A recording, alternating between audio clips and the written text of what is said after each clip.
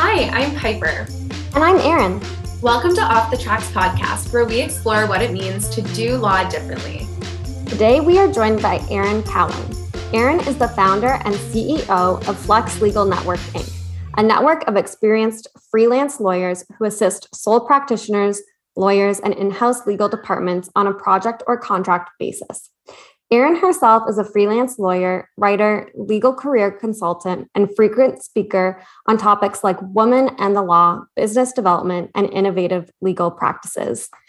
And we are so excited to have Erin here. We love what Flex Legal is doing, and we're so excited to hear about your personal trajectory and how Flex Legal came to be.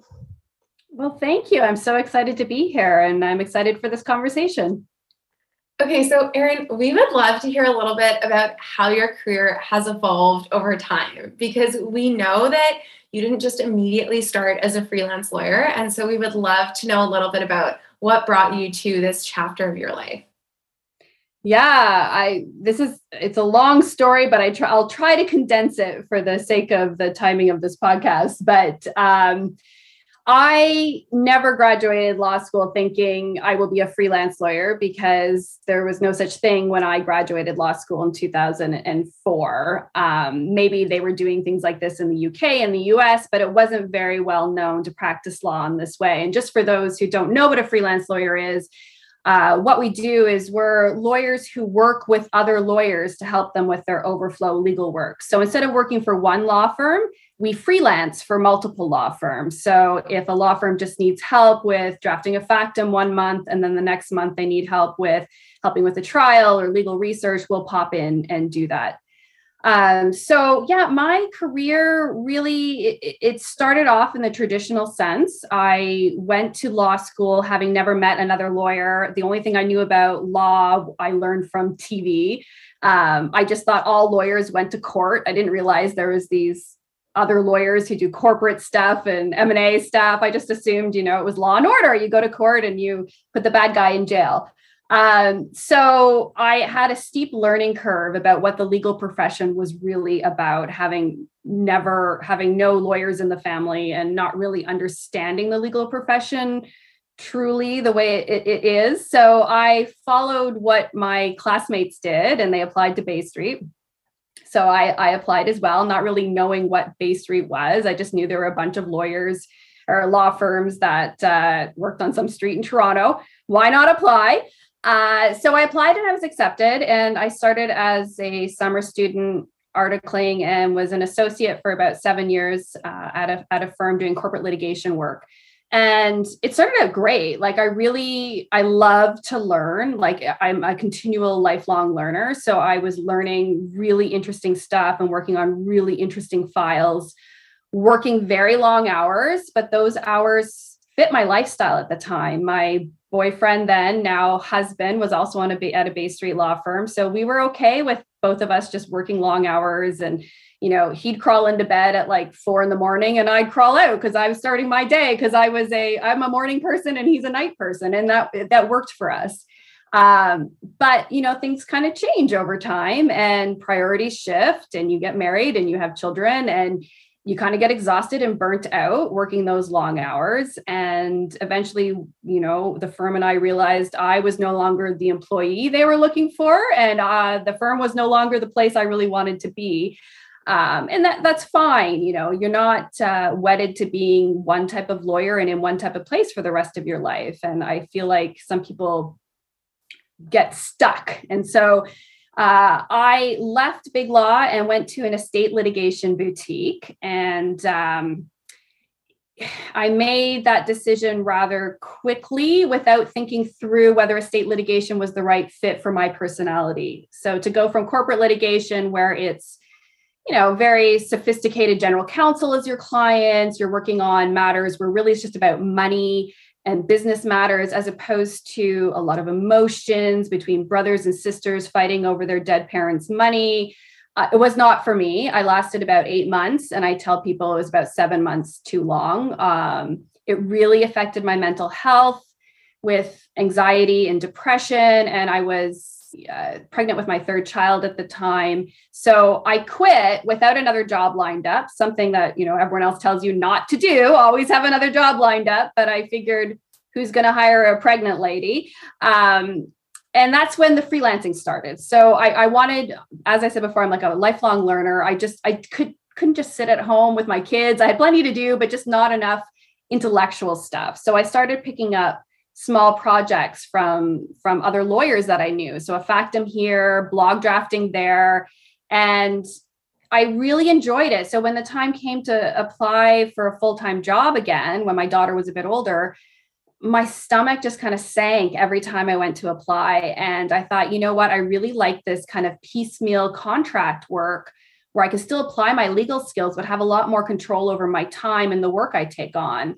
And so in 2013, I started freelancing. I called myself a freelance lawyer, printed off some business cards, and I went out and I hustled my butt off trying to meet as many litigators as possible to tell them what I did. And I got so busy, I was turning down work. And in 2015, I started Flex Legal, where I was able to bring on other freelance lawyers to help me with the work. And it's been growing since then. Wow, that is an incredible story. And I'm excited to hear more about Flex Legal and freelance work. But to backtrack a little bit further, can you tell us a bit more about what led you to choose law and a legal career? As we know, you didn't have any lawyers in the family and worked a variety of different jobs, including, I must add, runway model for Wedding Dress Store, which I think is so cool. So please tell us how we go from walking down the aisle in wedding dresses to a legal career, because I love that. Oh, that's so funny. The runway model, let me just explain the truth about that. It was a small wedding dress shop in Peterborough, Ontario, where I grew up in a small village called Mount Pleasant, which is about a half an hour outside of Peterborough, population like 400 people. But they were looking for models. The way they did their marketing was they went to different small towns and did these little fashion shows in hotels. So I was hired and to wear bridesmaid dresses. But there is there's a funny story. We may edit this afterwards, or you can choose to keep it. But one day I was supposed to wear bridesmaid dresses, but one time they asked me to wear a wedding dress and it was strapless. And they always make the sizes a bit bigger so that people all sizes can try them on. I'm about halfway down the aisle and you're not wearing anything underneath the dress. And the whole top just went woof down to my waist. Thank God this was pre-social media and when most people had cell phones on them. So that was my fun time as a runway model. Thank God there's no evidence of that. So we may edit that part out. But anyways, it's funny because thankfully, there are risks obviously to every career. And I would like to think in law, that is not a risk, I would hope. If anyone has had that happen to them in law, that would just be a very weird workplace accident. But I'm very glad that was pre-cell phones, and that it doesn't seem like it was too traumatizing, and more just a funny memory. But wow, what a journey. Yeah, it's fun. So I worked multiple part-time jobs, and I sent you the list of everything from telephone book deliverer to runway model. I was constantly working. I'm always busy. So I did my undergrad at Queen's, and to go back to answer your question about why law school, my parents always told me, you're always arguing, you're always debating, you should be a lawyer. But I didn't really think seriously about that because, like I said, I never met another lawyer. I didn't really know if I could. And I was cleaning out the basement in my Queen's University student housing. Our previous tenant had left behind some stuff on a shelf, and I was pulling it off. And this book fell and hit me on the head. And I picked it up, and it was an LSAT prep book. And I never actually really thought about the LSATs, or I wasn't even sure what the test involved. And I was just looking through, and I loved the logic puzzles, the whole, Jim, Bob, and Joe were eating steak and someone had salad to the left of them, and how many people, whatever. Those ones, I love those ones. So I started doing them just for fun at night. I kept them next to my bed, and I'd do a few before I went to bed at night, and I was getting them all right. And I thought, well, everyone says I should go to law school. I did my undergrad in English lit, women's studies and religion. What am I going to do with that degree? I don't want to teach. So I thought I would apply. And I have to say, I loved my first year. First year was amazing. I know a lot of people struggle in law school, but I found my spot. I just loved learning. I loved all the stuff I was learning about the law and new ways to think about things. And it felt like I found my spot. Erin, you were so much fun. Wow. It's so funny. I'm slightly horrified, but I do have to remember like different strokes for different folks, that you love the logic puzzles. For me, the LSAT was a journey. And I remember the night before I wrote the LSAT for the second and final time, though, like, truth be told, I should have written it again, but that's a story for another day. I was still like doing some practice questions and whatnot, and it was not going very well, especially in the logic game section. And my sister is 5 years younger than me. So at the time, she was very much in the early days of high school. And she just looked at my logic games book and did a couple questions, I think like maybe 4, and got them all right. And so I just remember at the time, like looking at her horrified, and like, I don't even think I even said anything. So very just like laughing at you talking about loving these logic games. I don't even think I've ever told that story before. It's so ridiculous and embarrassing. But okay, Erin, I would love to know a bit about how you went from like freelance almost, and correct me if I'm wrong, but like seemingly somewhat as like a necessity, like you left your job with no other job lined up, you were like growing your family. So then you went freelance, and then what did that kind of look like at the start? And then how did it grow into Flex Legal? Yeah. So I kind of, starting the freelance lawyer practice was what really started the entrepreneurial journey for me.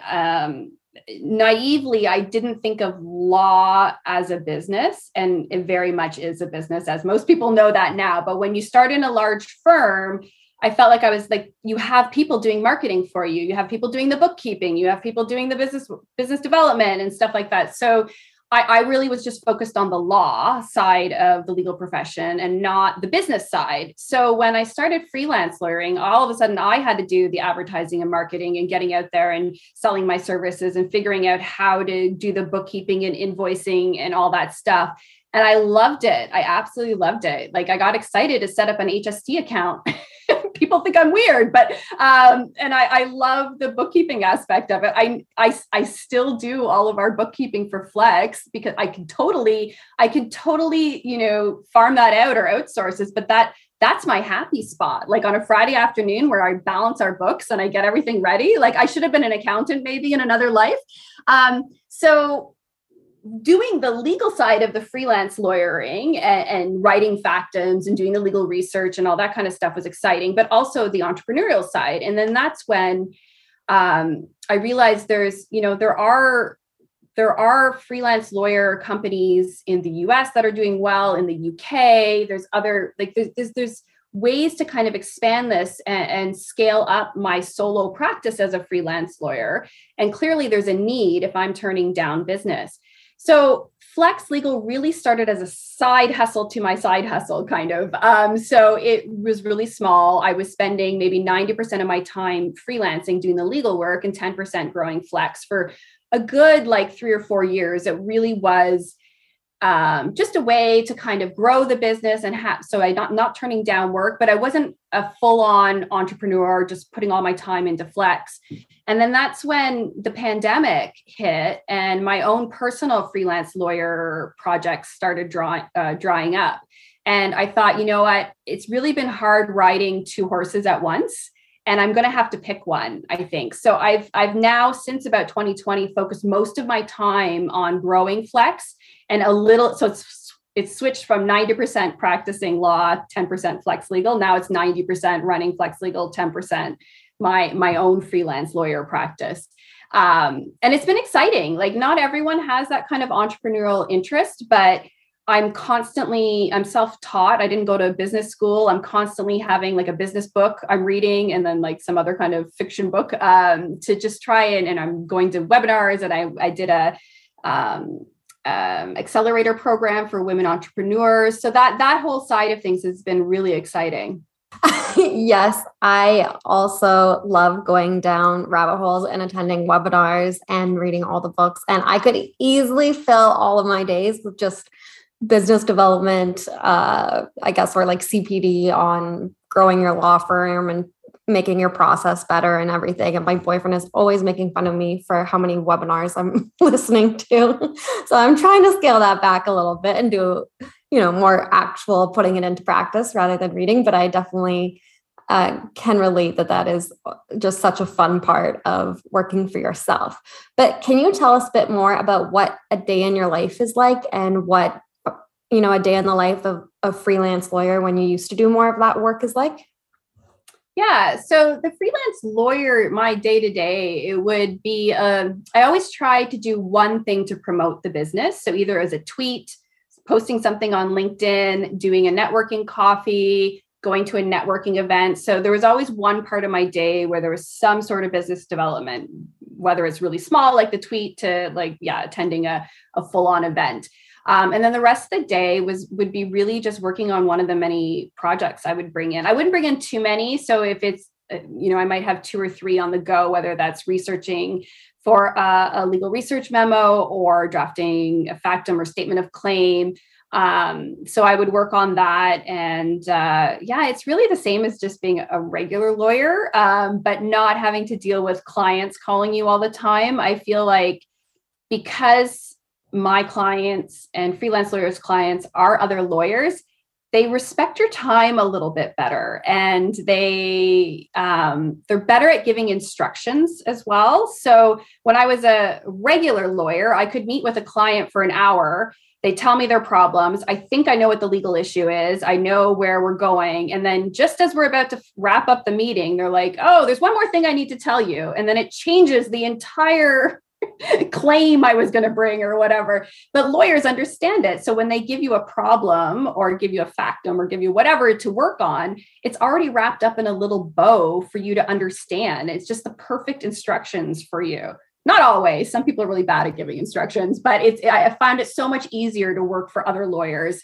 And like I said, they respect your time a little bit more. And I think it's because they would rather their clients respect their time too. So I'm not getting the phone calls at midnight or whatever, asking for things. They really kind of respect the boundaries that I've set up.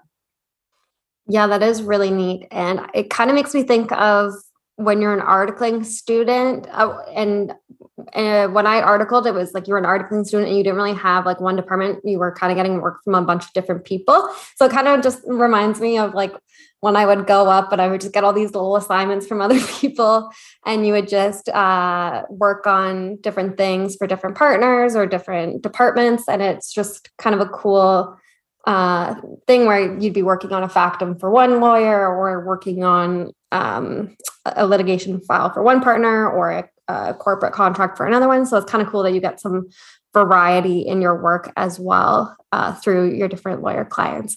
But thanks for explaining a little bit more what your day is like and what kind of work you take on.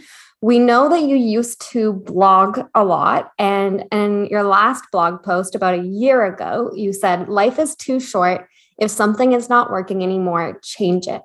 Can you speak a bit more about how this has guided you throughout your career and how this has helped you make decisions?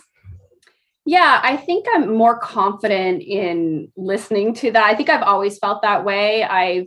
If something doesn't work, I have to find a way to change it. I'm not one to stick through something if it's the negative side of things is more than the positive side of things. But it's being comfortable with saying that comes with age and experience and the privileged position I find myself in now. Obviously, as a first year lawyer who may need to pay off law school debt and needs to have a job if it's a crappy situation you're in, but sometimes you just have to suck it up in order to pay the bills. So I'm saying this from a place of privilege. I recognize that. So it's easier as the time comes. I've always believed it, but it's easier to implement and easier to make those changes a little faster now. So now, for example, if I use that kind of philosophy for seeing red flags in clients, for example, before, if I really needed the money and I could see this person's going to be difficult with my bill, they're already questioning my hourly rate.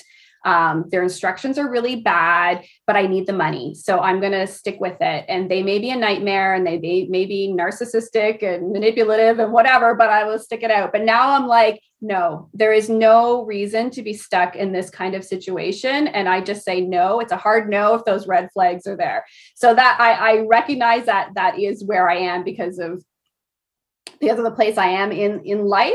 But also looking back on my career, working at the big firm, I did enjoy it until it just didn't suit my lifestyle anymore. And I just thought I could stay for the money and I can change who I am to fit this role that everyone thinks I should stay in and become partner at a Bay Street firm. But life is too short. If I'm not happy, like, why live this life when you're not happy, only to live a life that other people think you should be living? And I think that also comes with age too. Or I love to see young people who have this confidence. I did not have it at the time, but it grows. Just to be comfortable and say, you know what, being a lawyer the way you see a lawyer should be, it's not who I want to be, but I'm still happy to practice law, but in a way that suits my personality, my core values, and what I want in life. And if you look down on that, well, that's your issue and not mine. I think that's so important and like such cogent advice, because something that I've really been reflecting on recently is like, your life it's only yours. Like, it's just for you. And so you're the person that like you're living with every day. Maybe Erin, like you're living with 3 children and your husband, but like you're also living with you. And so I hear what you're saying. And it's definitely advice that I need to internalize a little bit. And when I go back and listen to this episode, I know that I will be sitting, nodding, agreeing with you and trying to figure out how to best apply that to my own life. So, Erin, it's very clear that you've had a lot of really interesting successes in your career. And a lot of those successes have stemmed from maybe moments that didn't seem great at the time, like you've alluded to. And so I'm wondering if you could tell us like one of your favorite memories or proudest moments of your career to date.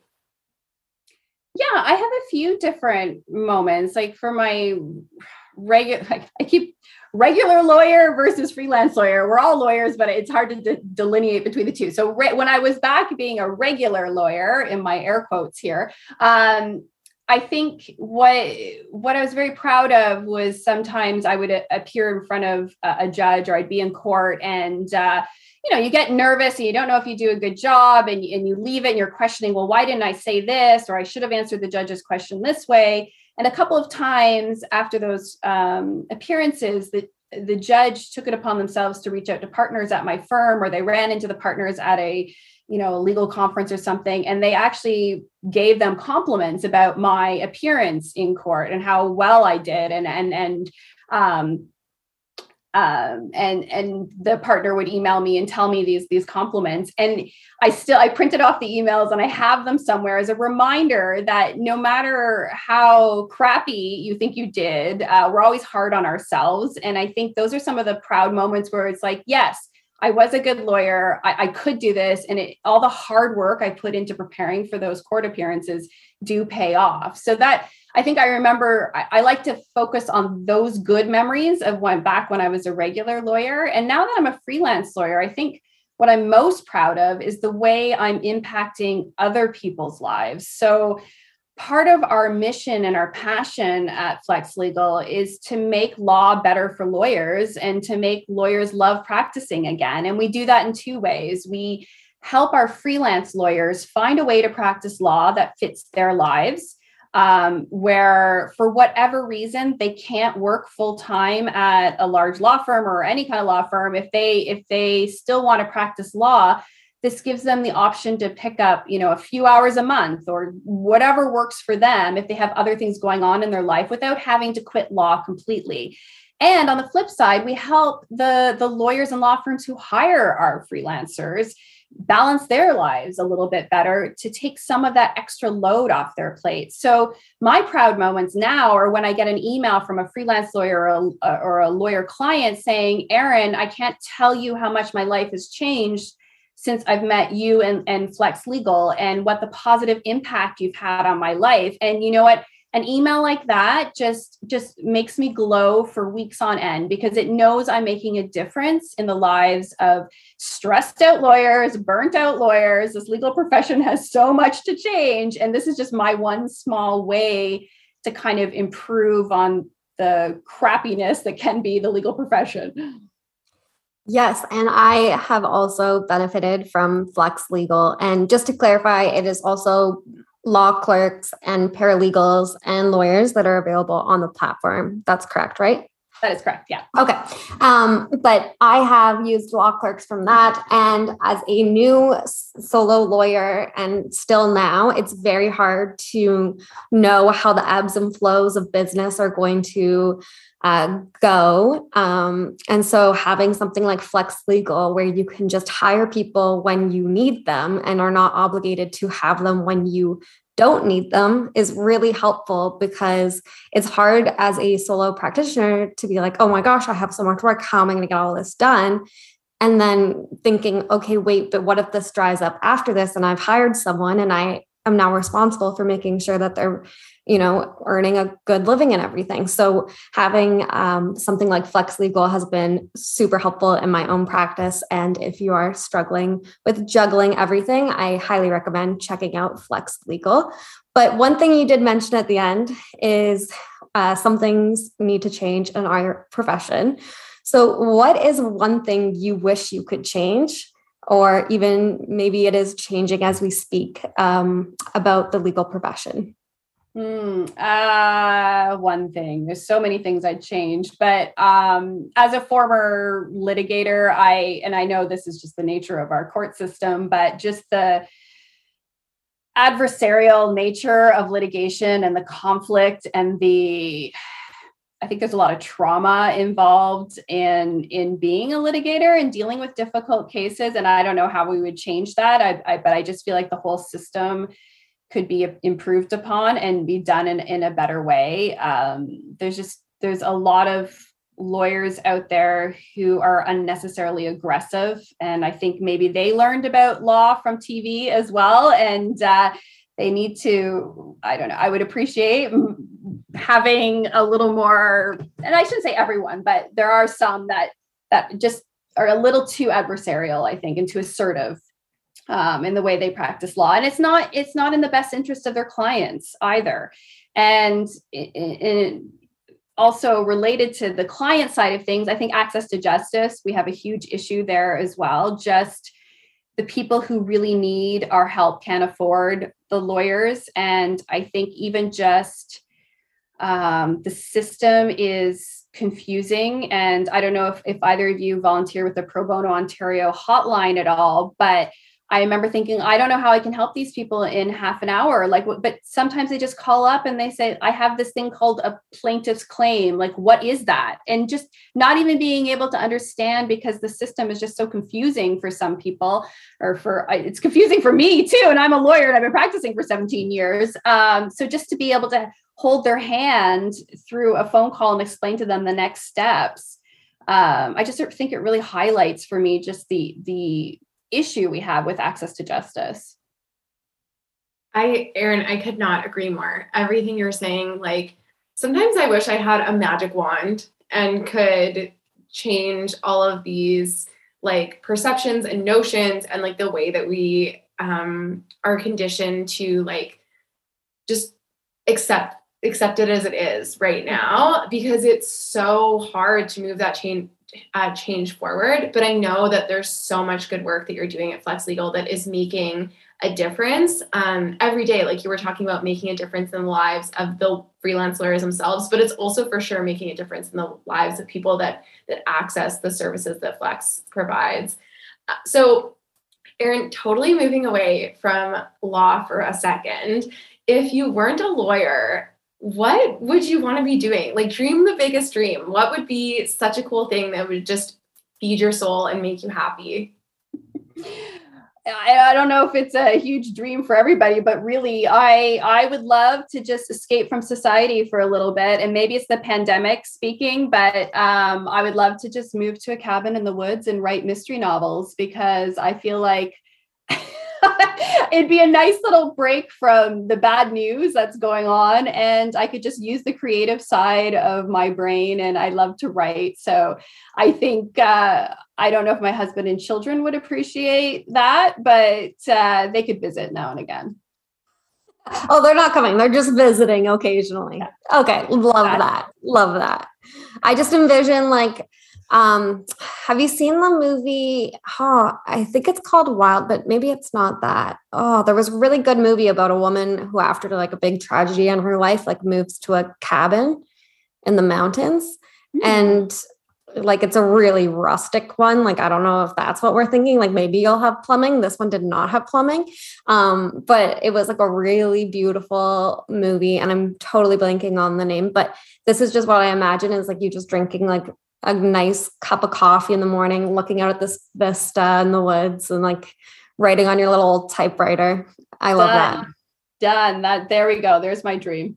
I love it. Well, thank you so much for joining us on the podcast today. We have so enjoyed hearing more about your work and Flex Legal, but we always like to end our podcast with the same question, which is, what is something new that you've learned recently?